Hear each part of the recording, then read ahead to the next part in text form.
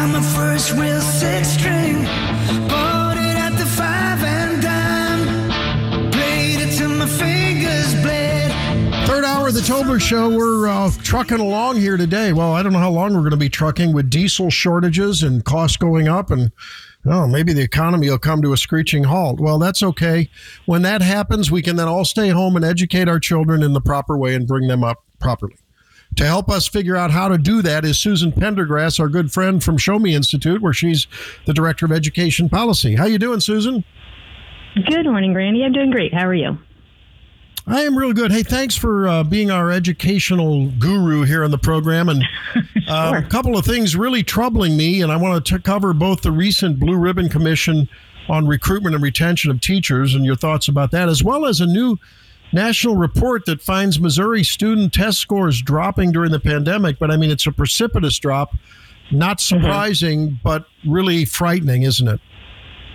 It is. I mean, most states had drops, and we know that the pandemic really did some serious damage to student learning. But Missouri's drops were really pretty devastating. 4 out of 10 of our fourth graders didn't even hit like the partial mastery level in reading. Like they didn't even get to the basic line. And the same is true for our 8th graders in math. So we have these kids moving on who couldn't even, master part of the material.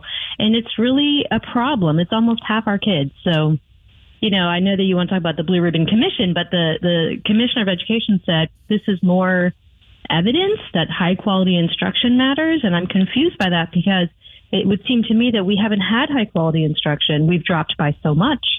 And, I think our fourth graders did better than 5 other states. I don't see how that's anything to celebrate, or I don't see how that points to the need for more high quality instruction. It seems to me that we really need to fix what's going on in our classrooms. Right. I mean, I think we're putting lipstick on the pig with that kind of rhetoric.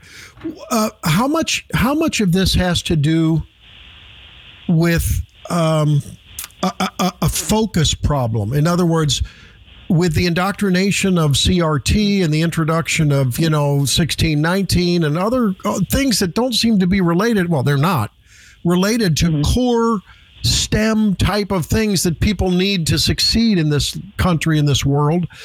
How much of this is distraction from those core topics and improper instruction in those core topics? Or is it both? Well, yeah, I'm glad you asked. That's a good question, because the fact of the matter is in Missouri, our test scores have been going down since like 2009, 10 years now. So the pandemic, yes, they dropped like a rock for sure. And that happened across the board. But in Missouri, our test scores have been going down.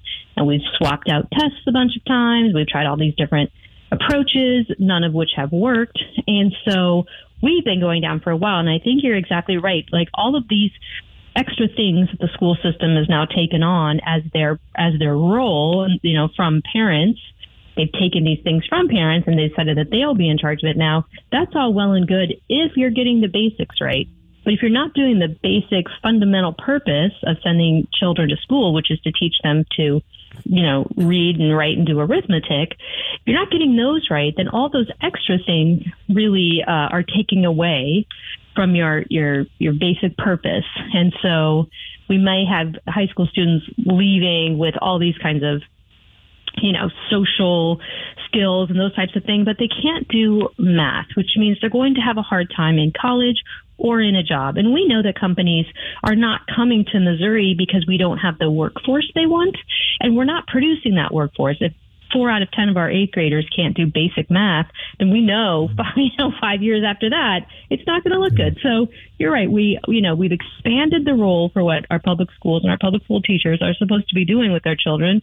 And then it kind of leaves the basic principles behind. And we need to get back and get focused on making sure our youngest kids especially, can read. Because those fourth graders who can't read, they can't read a math book or a science book or a history book for that matter. So we need to get back to the basics, make sure we're getting that right, and stay focused. And like you said, stay focused on the basic principles of education. Is there any data on the retention of knowledge that's obtained by reading from a tablet or a computer versus reading from a book that has a binding on it? I hate to be an archaic dinosaur. I know you don't like him, but is there a difference there? I don't know that there is any research on that. I mean, I do think reading is reading, and understanding what you've read is the most important thing, right? Comprehension. So, I think that we're more likely to have moved towards these sort of fuzzier approaches to reading and to math. I was speaking with some St. Louis County parents recently, and the math books are now about discover the answers and find the answers yourself, which is not the way math works. It's based on principles. And the same is said with reading. Now, some states like Mississippi, believe it or not, they started this really rigorous science-based approach to early grade reading probably 5-6 years ago, maybe 10. And it really has, the proof has been in the pudding. They did pretty well on this last round of tests in their 4th grade reading. And that really shows. And other states like Florida and Arizona that give parents lots and lots of options, their test scores have stayed pretty high. So, in Missouri, we haven't gotten at this early science of reading stuff like phonics, is how I learned to read. We've moved away from that, and we need to get back to really having a high quality early reading program and working with our high school students to be able to tackle more complicated material in math and science. Yeah. Can we just teach our kids the difference between THEIR and THEY''RE for crying out loud? I mean, when I see the grammar that young people use, I'm sorry. Now, I know when I'm texting with my kids, and I have occasionally said K instead of okay. Okay, I get that. But I mean, when it comes to, to formal language or a professional communication, I'm telling you, having been in management and leadership for a while now, there's just deterioration in basic grammatical skills, Susan. Yeah, you know who had fantastic grammatical skills? My grandmother. And she went to school at the turn of the last century. And she had amazing grammatical skills and would never put up with not knowing the difference between there and there. And I do think that we have, I feel like we're sort of racing to the middle, if not racing to the bottom. Our expectation for kids has gotten lower, and we're, lowering the bar, and it shows. And that's not helpful. I mean, it is frustrating to go to Starbucks and the person serving you can't make change. You know what I mean? We need to raise standards, not lower them. Yeah. We need to hold schools God accountable. forbid that cash register that tells them what change to give. God forbid that fails, because then we wouldn't know what to do. Talking with Susan Pendergrass, Director of Education Policy at Show Me Institute at Pendergrass. What is it? What's your Twitter? Pendergrass 4? No, is that right? Yes, that's right. Not much. Pendergrass 4. I like that. That's good. That's a memorable Twitter handle. All right. So look, while I have been vocal, and I think we just sort of alluded to that when we said we can't ask teachers to be parents and counselors and educate kids on good character and everything. I mean, what they do and holding them accountable is part of character, but we're asking them to do an awful lot. I remember when I was a young pup, at that point, when I first got married, Susan, I didn't have any money at all, and I would buy tools that were cheap in the bargain bin at the hardware store. Mm-hmm. And my dad told me, you get what you pay for. And if you buy a Craftsman and it breaks, they're going to replace it free of charge. You'll have that Craftsman for life, and there's other tools, Snap-on and so forth. Okay. Well, let's translate that to teaching and, paying for teachers and recruiting and retaining good teachers to give our kids the best chance. Blue Ribbon Commission report out on recruitment and retention. Did they solve the problem, or are they still somewhere out and lost in space? No, what they decided to do is to pay every teacher more, regardless. And they have been pretty vocally against any sort of determination of who's actually a really good teacher and who's actually not a really good teacher. And in fact, we can't even in the state of Missouri give bonuses for high school math and science teachers or special ed teachers where we have had some shortages. But by number one, we've been adding teachers every year. Our enrollment is down since 2000. In the last 10 years, our enrollment's down 40,000 kids, if not more than that, maybe 50,000. We've added teachers. We've added 2,500 teachers in that time. So school boards and superintendents have made decisions to continue to add staff and to add teachers as their approach and lower pupil-teacher ratios. But guess what? That costs money. So you can't pay each teacher more if you're going to keep hiring more teachers and hiring more staff. So those are the decisions that have been made. And now the state would like to tell every district in the state regardless of local control, that they can't pay any new teacher less than $38,000, which doesn't work across the state of Missouri. Unfortunately, we have some communities where that's a pretty high starting salary. But the state's going to mandate that from above and say that that's what we have to do, regardless of whether that's a great teacher or a not great teacher. And I think that, there's a lot of work to be done on the teaching profession. Of course, it's a hard job. I don't disagree with that at all. But there are countries that pay teachers a lot of money for the specialized content knowledge they bring. And they don't have to do everything for everyone.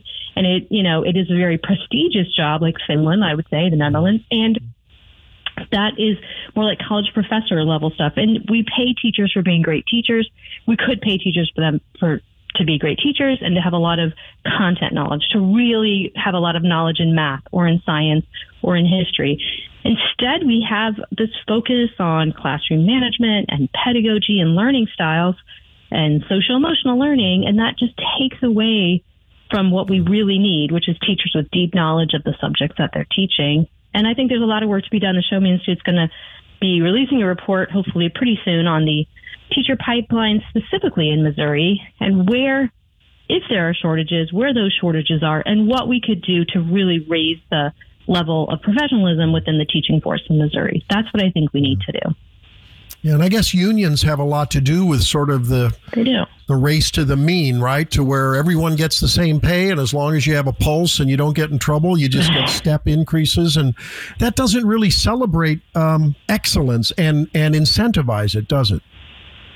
No, it doesn't. And, teachers get rated as high quality, and like every teacher gets the high quality rating, which means nothing. And then the same with all of our districts are fully accredited, which means nothing. So that's right. I think by not being willing to say the hard things and to say, to a teacher, this may not be the best profession for you, we are unwilling to do those hard things. And so we're going to end up with, like you said, a race to the mean. And there's no, a lot of my kids are in their 30s. A lot of their friends who became teachers out of college have left the profession because they see their peers around them able to make a lot more money than they do by working hard. And if they work hard as a teacher, they get a step increase. It's a step and ladder, and that's all you're ever going to get out of that. So that's a frustrating situation if you're really working hard and you're good at it. So it doesn't encourage excellence. And I think there are things that we could be doing that would pay great teachers more and bring more, higher quality teachers into the profession and help them stay. Not really what the Blue Ribbon Commission has put forth, which is just more money, more benefits, more time off. Of course, that's going to be nice for the people who are there, but that doesn't get at the root of the problem. Susan, final word, and I know you're going to be coming out with your report. I can't wait to talk to you about that when that happens, and make sure you let me know so we can get you on. I still think, though, that we do need to, at some point, hold families accountable. I recall my dad, who was given a Mr. Holland's opus when he retired from leading the music department at the Lindbergh music department in the late 90s. Great. Dad lamented the fact that inspiring kids to do whatever subject they're in, or to just in general be learners. It's a cliche, lifelong learners. I'm a curious George, and I can't help but think it's because along the way, from Mrs. Earl in third grade to, I could name them, Mrs. Dietrich, I can name them all. I can think of them. My high school, Dr. Lisher, the physics professor or physics teacher, they were inspirational people. Forget about the content. They just loved what they did because they were allowed to focus on it. And at the same time, my parents expected me to perform well in school, and they held me to my feet to the grindstone. Do we need to hold our parents more accountable, and do we need to allow teachers to be just more inspirational by not distracting them, as we've talked about already, with all the other fluff that they need to do? Isn't that the secret sauce ultimately to student performance? Well, we do know that the influence of the family is actually stronger than the influence of the school. And we have known that since at least the 1960s, when these massive studies were put together. And it is hard to overcome the influence of the family in a school. So we do know the importance of that. It is hard to sort of create it. One way that I think you can create it is by getting parents invested in their child's education. And a great way to do that is letting them pick where their child goes to school. Imagine if you pick your doctor versus being assigned to a doctor, you have a little bit more skin in the game, when even if you just pick the school. So we do know And private schools, parents are more invested, like they're financially invested, and just more invested in making the effort to pick the school. And so in those test scores that came out this week, the schools that did really, really well, even through the pandemic, are the Catholic schools. And we see that just that little, if they were a state, they'd be number one in the nation. So the Catholic schools do great. But what you see is that those parents are a little bit more invested and they've made a little bit more effort. And I think we could get that by having parents make a choice about where their children go to school and helping them get more invested in it. And, we've seen some parent activism in the last couple of years. A lot of parents were really mad, quite frankly, during the pandemic. And then they've been madder when they've seen some of the curriculum that their kids are learning. Parents are getting more active, or some parents are getting louder. And I think that's a good thing, because I think sometimes it's like parent involvement means coming in and making copies or laminating things. That's not really involvement. You should be a partner in your child's education. So anything we can do to encourage that, I would agree with you, is the way to go. So that's a hard one, but yes, it is a very important influence on a child's well-being. All right. And last thing now, we've been talking this morning, and it's all over the news, at least the conservative news, about the rising star that is Kari Lake in Arizona for governor. She's likely to win that race based on the latest polling. Arizona has been leading, and we've talked about it before, has been leading the charge with, school choice. What a great segue from what you were just talking about. Do you think that there's hope that if she continues to not only consolidate those gains with, school choice, but maybe even extend it, that will become a model for, dare I say, Missouri? Or is that being too optimistic? Missouri, well, interestingly, it's become a model for West Virginia. So Arizona was the first state a month or so ago that they let every family in the state, regardless of any circumstances, there's no qualifiers. If you would like, you can take your state education funding of $7,000 to any school of your choice, a different public school, a charter school, a private school, a religious school, doesn't matter. And they've had tens of thousands of families already sign up for that. They're just like, we're going to open it up. I'm not afraid of what parents are going to do. If it shows that a bunch of our public schools, no one wants to go to them, so be it. And Governor Ducey did that. I would expect that if Kari Lake becomes governor, she'll do more of the same. Arizona's been a leader in school choice, and the test scores that came out this week, Arizona tops out. I mean, they've done a phenomenal job, and the same is true in Florida. But now, in West Virginia, any parent can take, it's smaller, it's about $4,000, to the school of their choice. We have 2 states now where any family can go anywhere they want. And I would love it if Missouri were next. But I'll tell you what that takes is strong leadership at the top. I don't see that right now. I don't see people running public education in the state, either the Board of Education, the commissioner, the governor. I don't see anyone standing up and saying, we're not going to accept these results. We're going to do big, innovative things. I see these blue ribbon commissions and task force, and they never get anywhere. You know what I mean? It's like maybe tinkering at the margins. We need a big, strong leadership move like Arizona has had, West Virginia now, and Florida, and I'd love to see Missouri be one of them.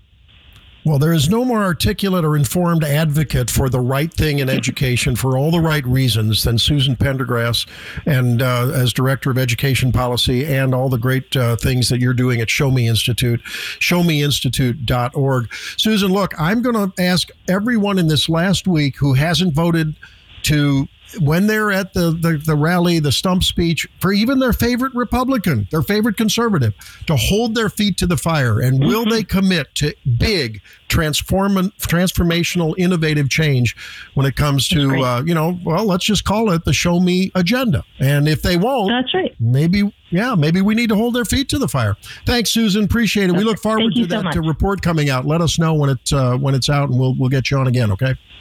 Okay. Take care. All right. Thank you. Susan Pendergrass from Show Me Institute. And there you go. The proof's in the pudding. The states that give parents choice, competition is good. Guess what happens? The children do well. What better argument is there for that transformational change than that evidence? All right. I'm Randy Tobler. When we come back, Tony Colombo joins us on the Tobler Show, and we're going to talk about some cultural items, his thoughts on the midterms, and whether he has been able to hug baby Fitzpatrick or not. I just want to know if he's been able to visit or not. We'll talk with him about that as we come back on the Tolbert Show. 314-912-1019. If you want to join in on the show, we'd love to have you join us. We'll be back in just a minute.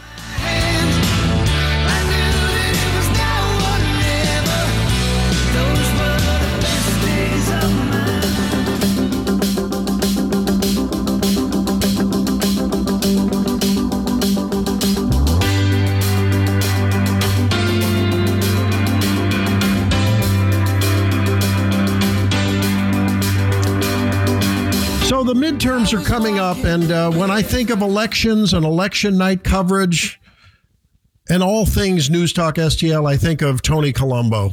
And you hear him with Katie when she returns from maternity leave every weekday here from 2 to 3:30 on News Talk STL. And he joins us today, and I understand you're a little under the weather with a bad back, huh, Tony?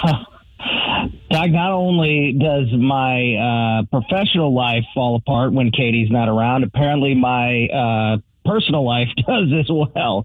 I threw out my back on Thursday evening, and I've had back problems my entire life. You and I have talked a little bit about that, and off the air over the years, and some of the various treatments and things that I've done. But yeah, what happened to me on Thursday night was way worse than anything I have experienced. But been to the doc. I missed yesterday, so I'm about 24 hours behind the news cycle, Doc. So you might have to help me out on a few things that are brand new, that are breaking news.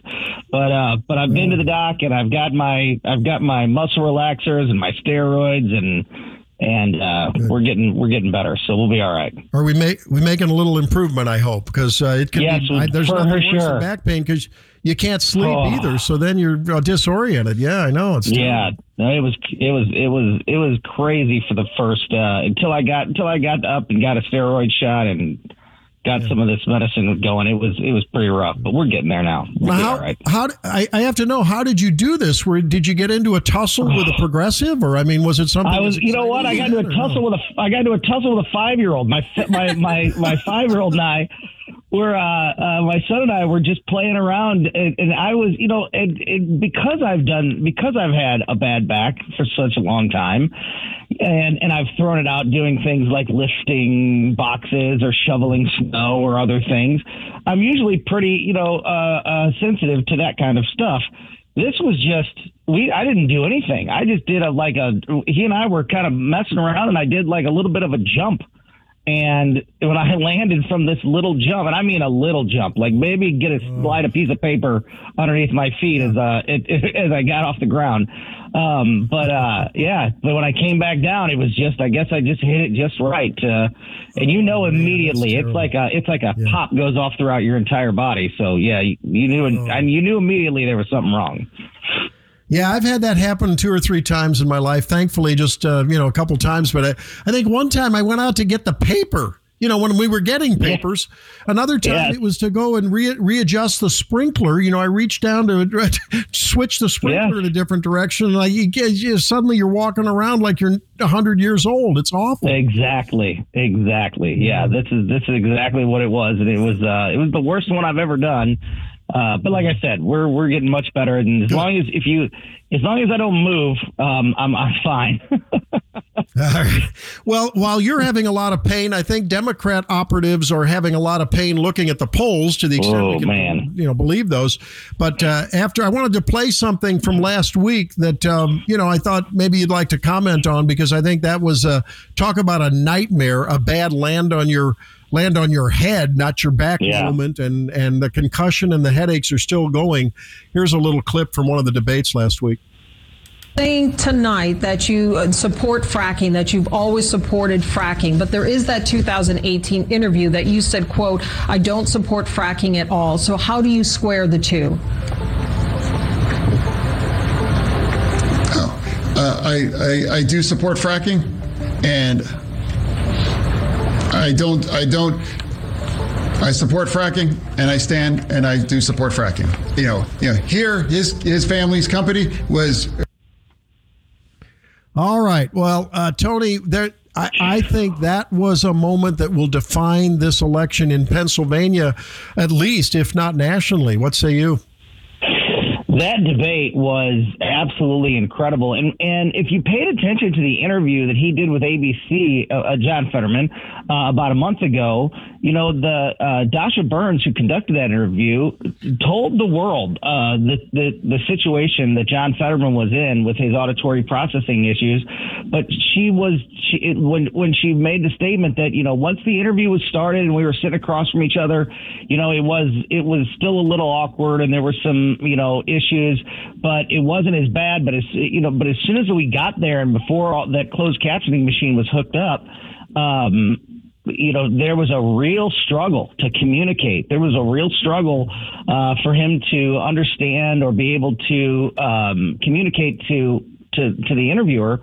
And when she put that information out, everybody said that she was overdoing it. It wasn't that bad. She was over exaggerating, trying to turn the voters against John Fetterman. I don't know what people were thinking. I don't know if they thought they could just continue to hide his condition, and it would somehow magically just go away eventually if they just kept pushing it off and hiding it from the people. But everything that she said was true and then some.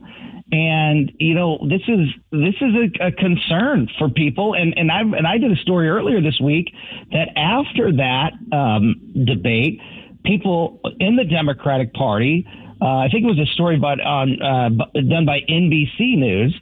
So not even, it was Liz Plank. Yeah, it was Liz Plank at MSNBC who wrote an editorial. Yeah. Yeah, who said that that the inside of the Democratic Party are panicking because of the condition that John Fetterman is in and the performance that he gave in that debate. I mean, he literally, Doc, as you saw, started the first things he said in the interview when they introduced him. He said, "Thank you." They said, and Lieutenant Governor Fetterman, he said, "Thank you, everybody. Good night." I'm sure what he meant to say was "good evening," like "good evening, it's great to be here." But that was literally the first words out of his mouth were "thank you, good night," which set the tone for what type of evening it was going to be.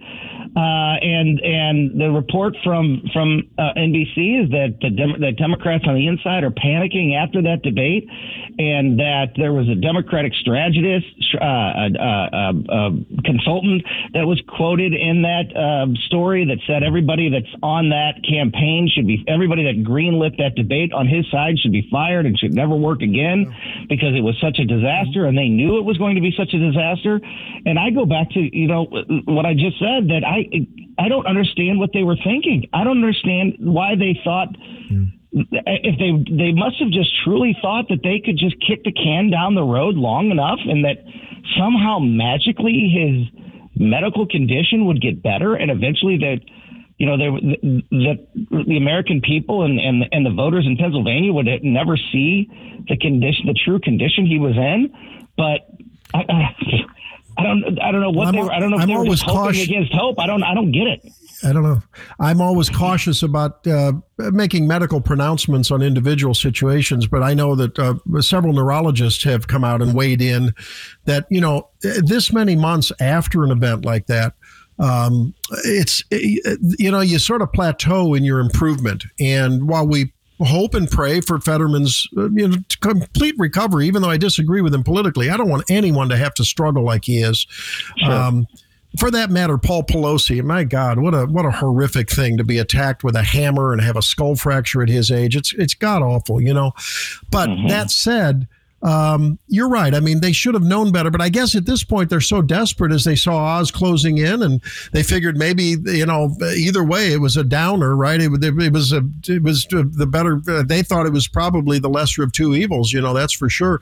And I misspoke when I said Liz Plank, but Liz Plank was the one who then came out in the wake of criticism, largely from the right, but like you say, even from within MSNBC. She wrote an editorial that said that now anyone who criticizes his poor performance, and let's admit it, being a senator, a large part of that is communication and debate and, so forth, that we're guilty of ableism, Tony. Now we're able. I've never criticized Tammy Duckworth, even though I disagree with her politically, for her physical disability. I never criticized Madison Cawthorn for his disability, even though I radically disagreed with his behavior and it got him primaried.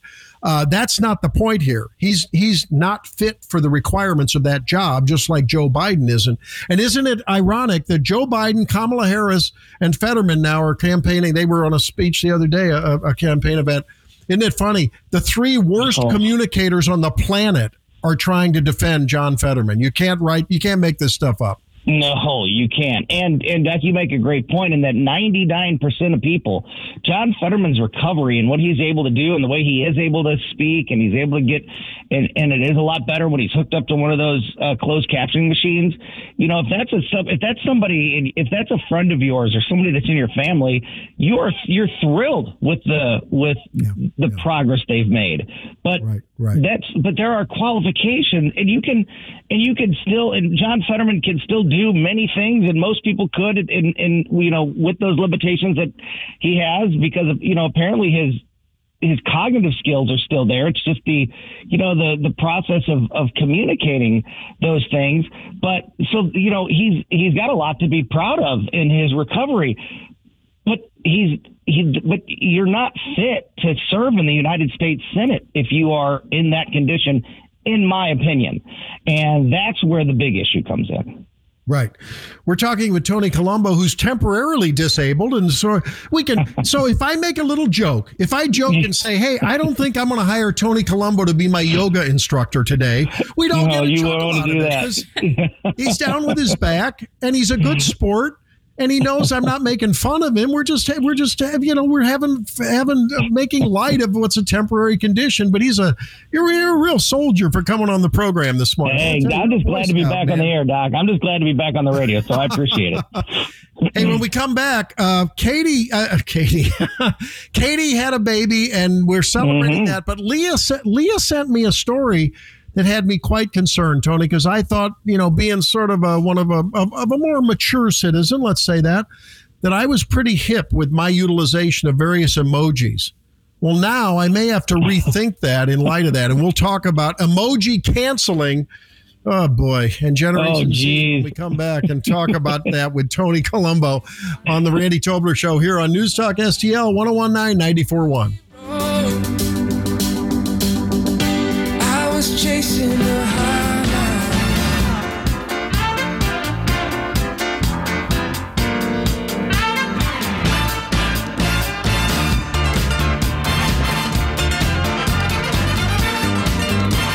We're back here with our last segment as we're having a good time. While Tony's not. Tony Colombo joins us valiantly fighting through some back pain. You'll hear him every weekday here. Katie-less now on Colombo and Katie, but she'll be back as she enjoys her baby Maeve. What a great name, Maeve. I love that name. And she's doing well. Have you had a chance to hug Maeve yet or not? Has Katie brought Maeve back through the studio? She's still a little young.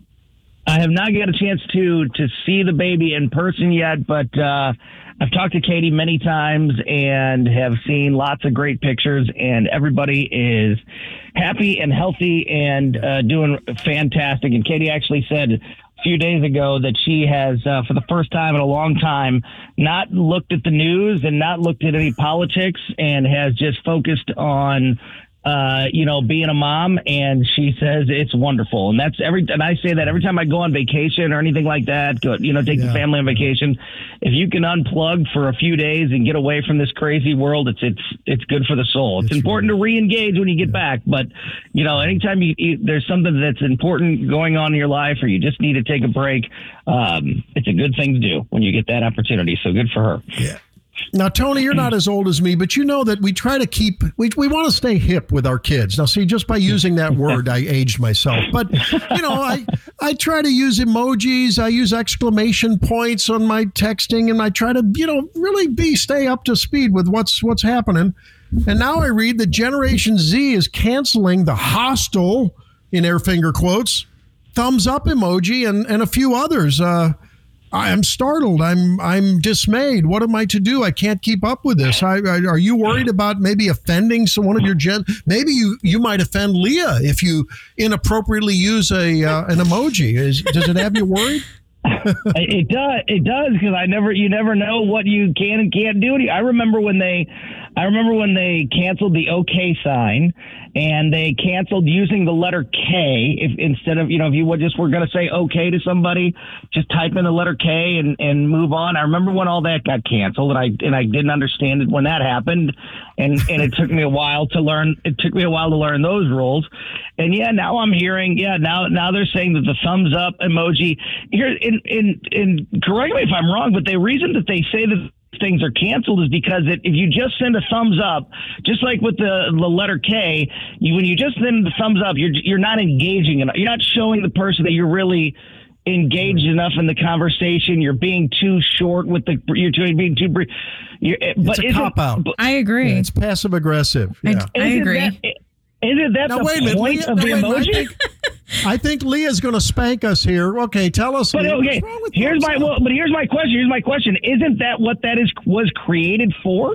Isn't that emoji created for the being able to quickly respond to somebody and make it easier to keep the conversation moving quickly, or give a quick response to somebody who's waiting for the answer to a question? I thought that was what I thought that's what emojis were literally created for. Yes, but I don't know. Just me personally, I totally get the passive aggressiveness of it. And what's passive aggressive? Depending on who's sending it and the conversation surrounding it, I look at it as like a blow off. Like if I'm having a conversation. Whoa. Hang on here. Now, I love you, Leah. I love you like a daughter, okay? And if your dad wasn't your daughter, I'd adopt. If he wasn't your father, I'd adopt you. You know that. I'd adopt you. Okay. But now, wait a minute. There's times when you send me something, you say, hey, I got an opportunity to get this guest. Like, you got Jimmy Fallon for a couple weeks ago. Yeah. And when you said, is that a good thing? I thought, when I responded with thumbs up, I thought, little did you know when I first received that. I was driving and I wanted to give you a response. Now, if I'd have typed it out, oh, Leah, thank you. I'm so thankful. Hands praying emoji. Would a hands praying emoji? No, don't do that one either, Doc. Don't do that one either, Doc. You never know. You never know. Religion can be bad too. Oh, hands praying, Doc. No, in that circumstance, in that conversation, I think it's okay. The thumbs up is okay. Oh. Okay. Well, give me an example where it isn't okay. Yeah. It's a good one. I don't know if I have one. It just depends on who I'm talking to and what I'm talking. Like, what did you say? Now, I heard that you Tony, Leah, I heard that you had a back and forth text with Tony that put you off a little bit recently, that you weren't sure what he was saying. No, this was like exclamation points, right?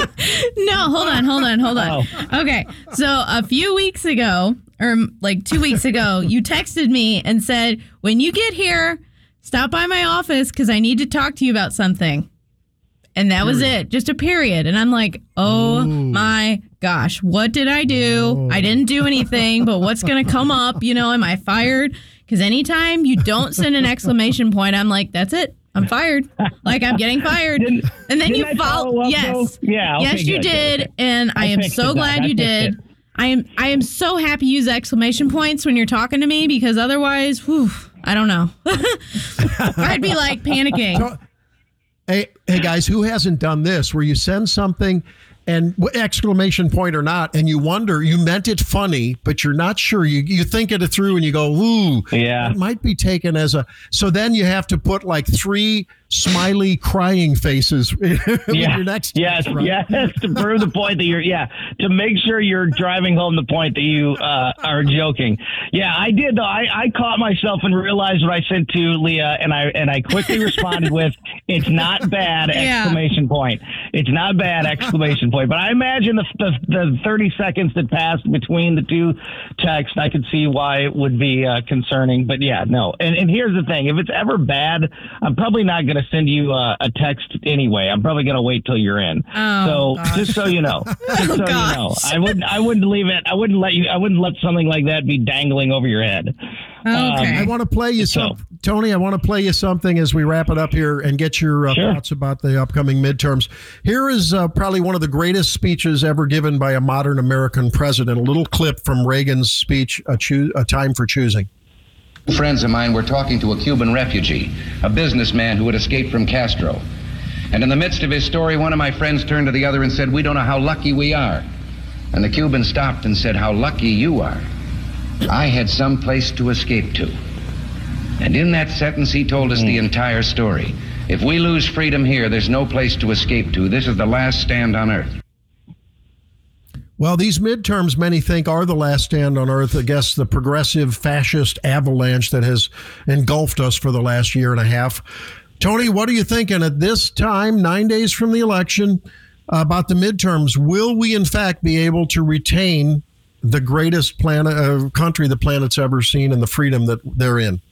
That is incredibly powerful stuff from President Reagan. And I think that a message, and fortunately, I think a message that is starting to rebound. We've got a long way to go. Obviously, the progressive left has got this country on a path that is that has no future, has no long-term future, and is very dangerous. But I think more and more people are waking up to that fact, and I think that we will see that on election night. I want to remind folks that we'll be here all night for you on election night. We will be covering that, all the important races. We'll be in that, we'll be covering special coverage that night. We'll be here as long as you need us to be. We'll also, of course, be everywhere, before the election and after the election, not only on the radio, but all of our social media platforms. And yeah, Doc, I think that is, on a week where we saw the first ever Did we lose Mexican. Tony? Oh, you guys got me? Yep, you're still there. Okay. On the week where we saw the first ever Mexican-born congresswoman not allowed to join the May have lost Latino. Tony there. I don't know. Well, that'll wrap it up, I guess. I don't think Doc can hear me, so I'll let you guys go. Yep. Thanks, guys. Yep. Leah, Thank did we you. lose him? Well, I don't know. I lost Tony. I don't know what happened. That's weird. Well, Tony will be anchoring that election coverage as he always does on every election night, and I'm sure there'll be a co-host and cast of thousands there. Well, regardless of the little technical glitch here, it's always fun to be with you. Glad that you were here this morning. We look forward to a wild and woolly last week, and of course, we'll have that final show before the election next Saturday and make our final predictions and ask for yours as well. For Leah, I'm Randy Tolber. Thanks for being with us. Remember, faith, family, freedom will restore this country to the greatest that the planet's ever seen. Have a great weekend. See you next week.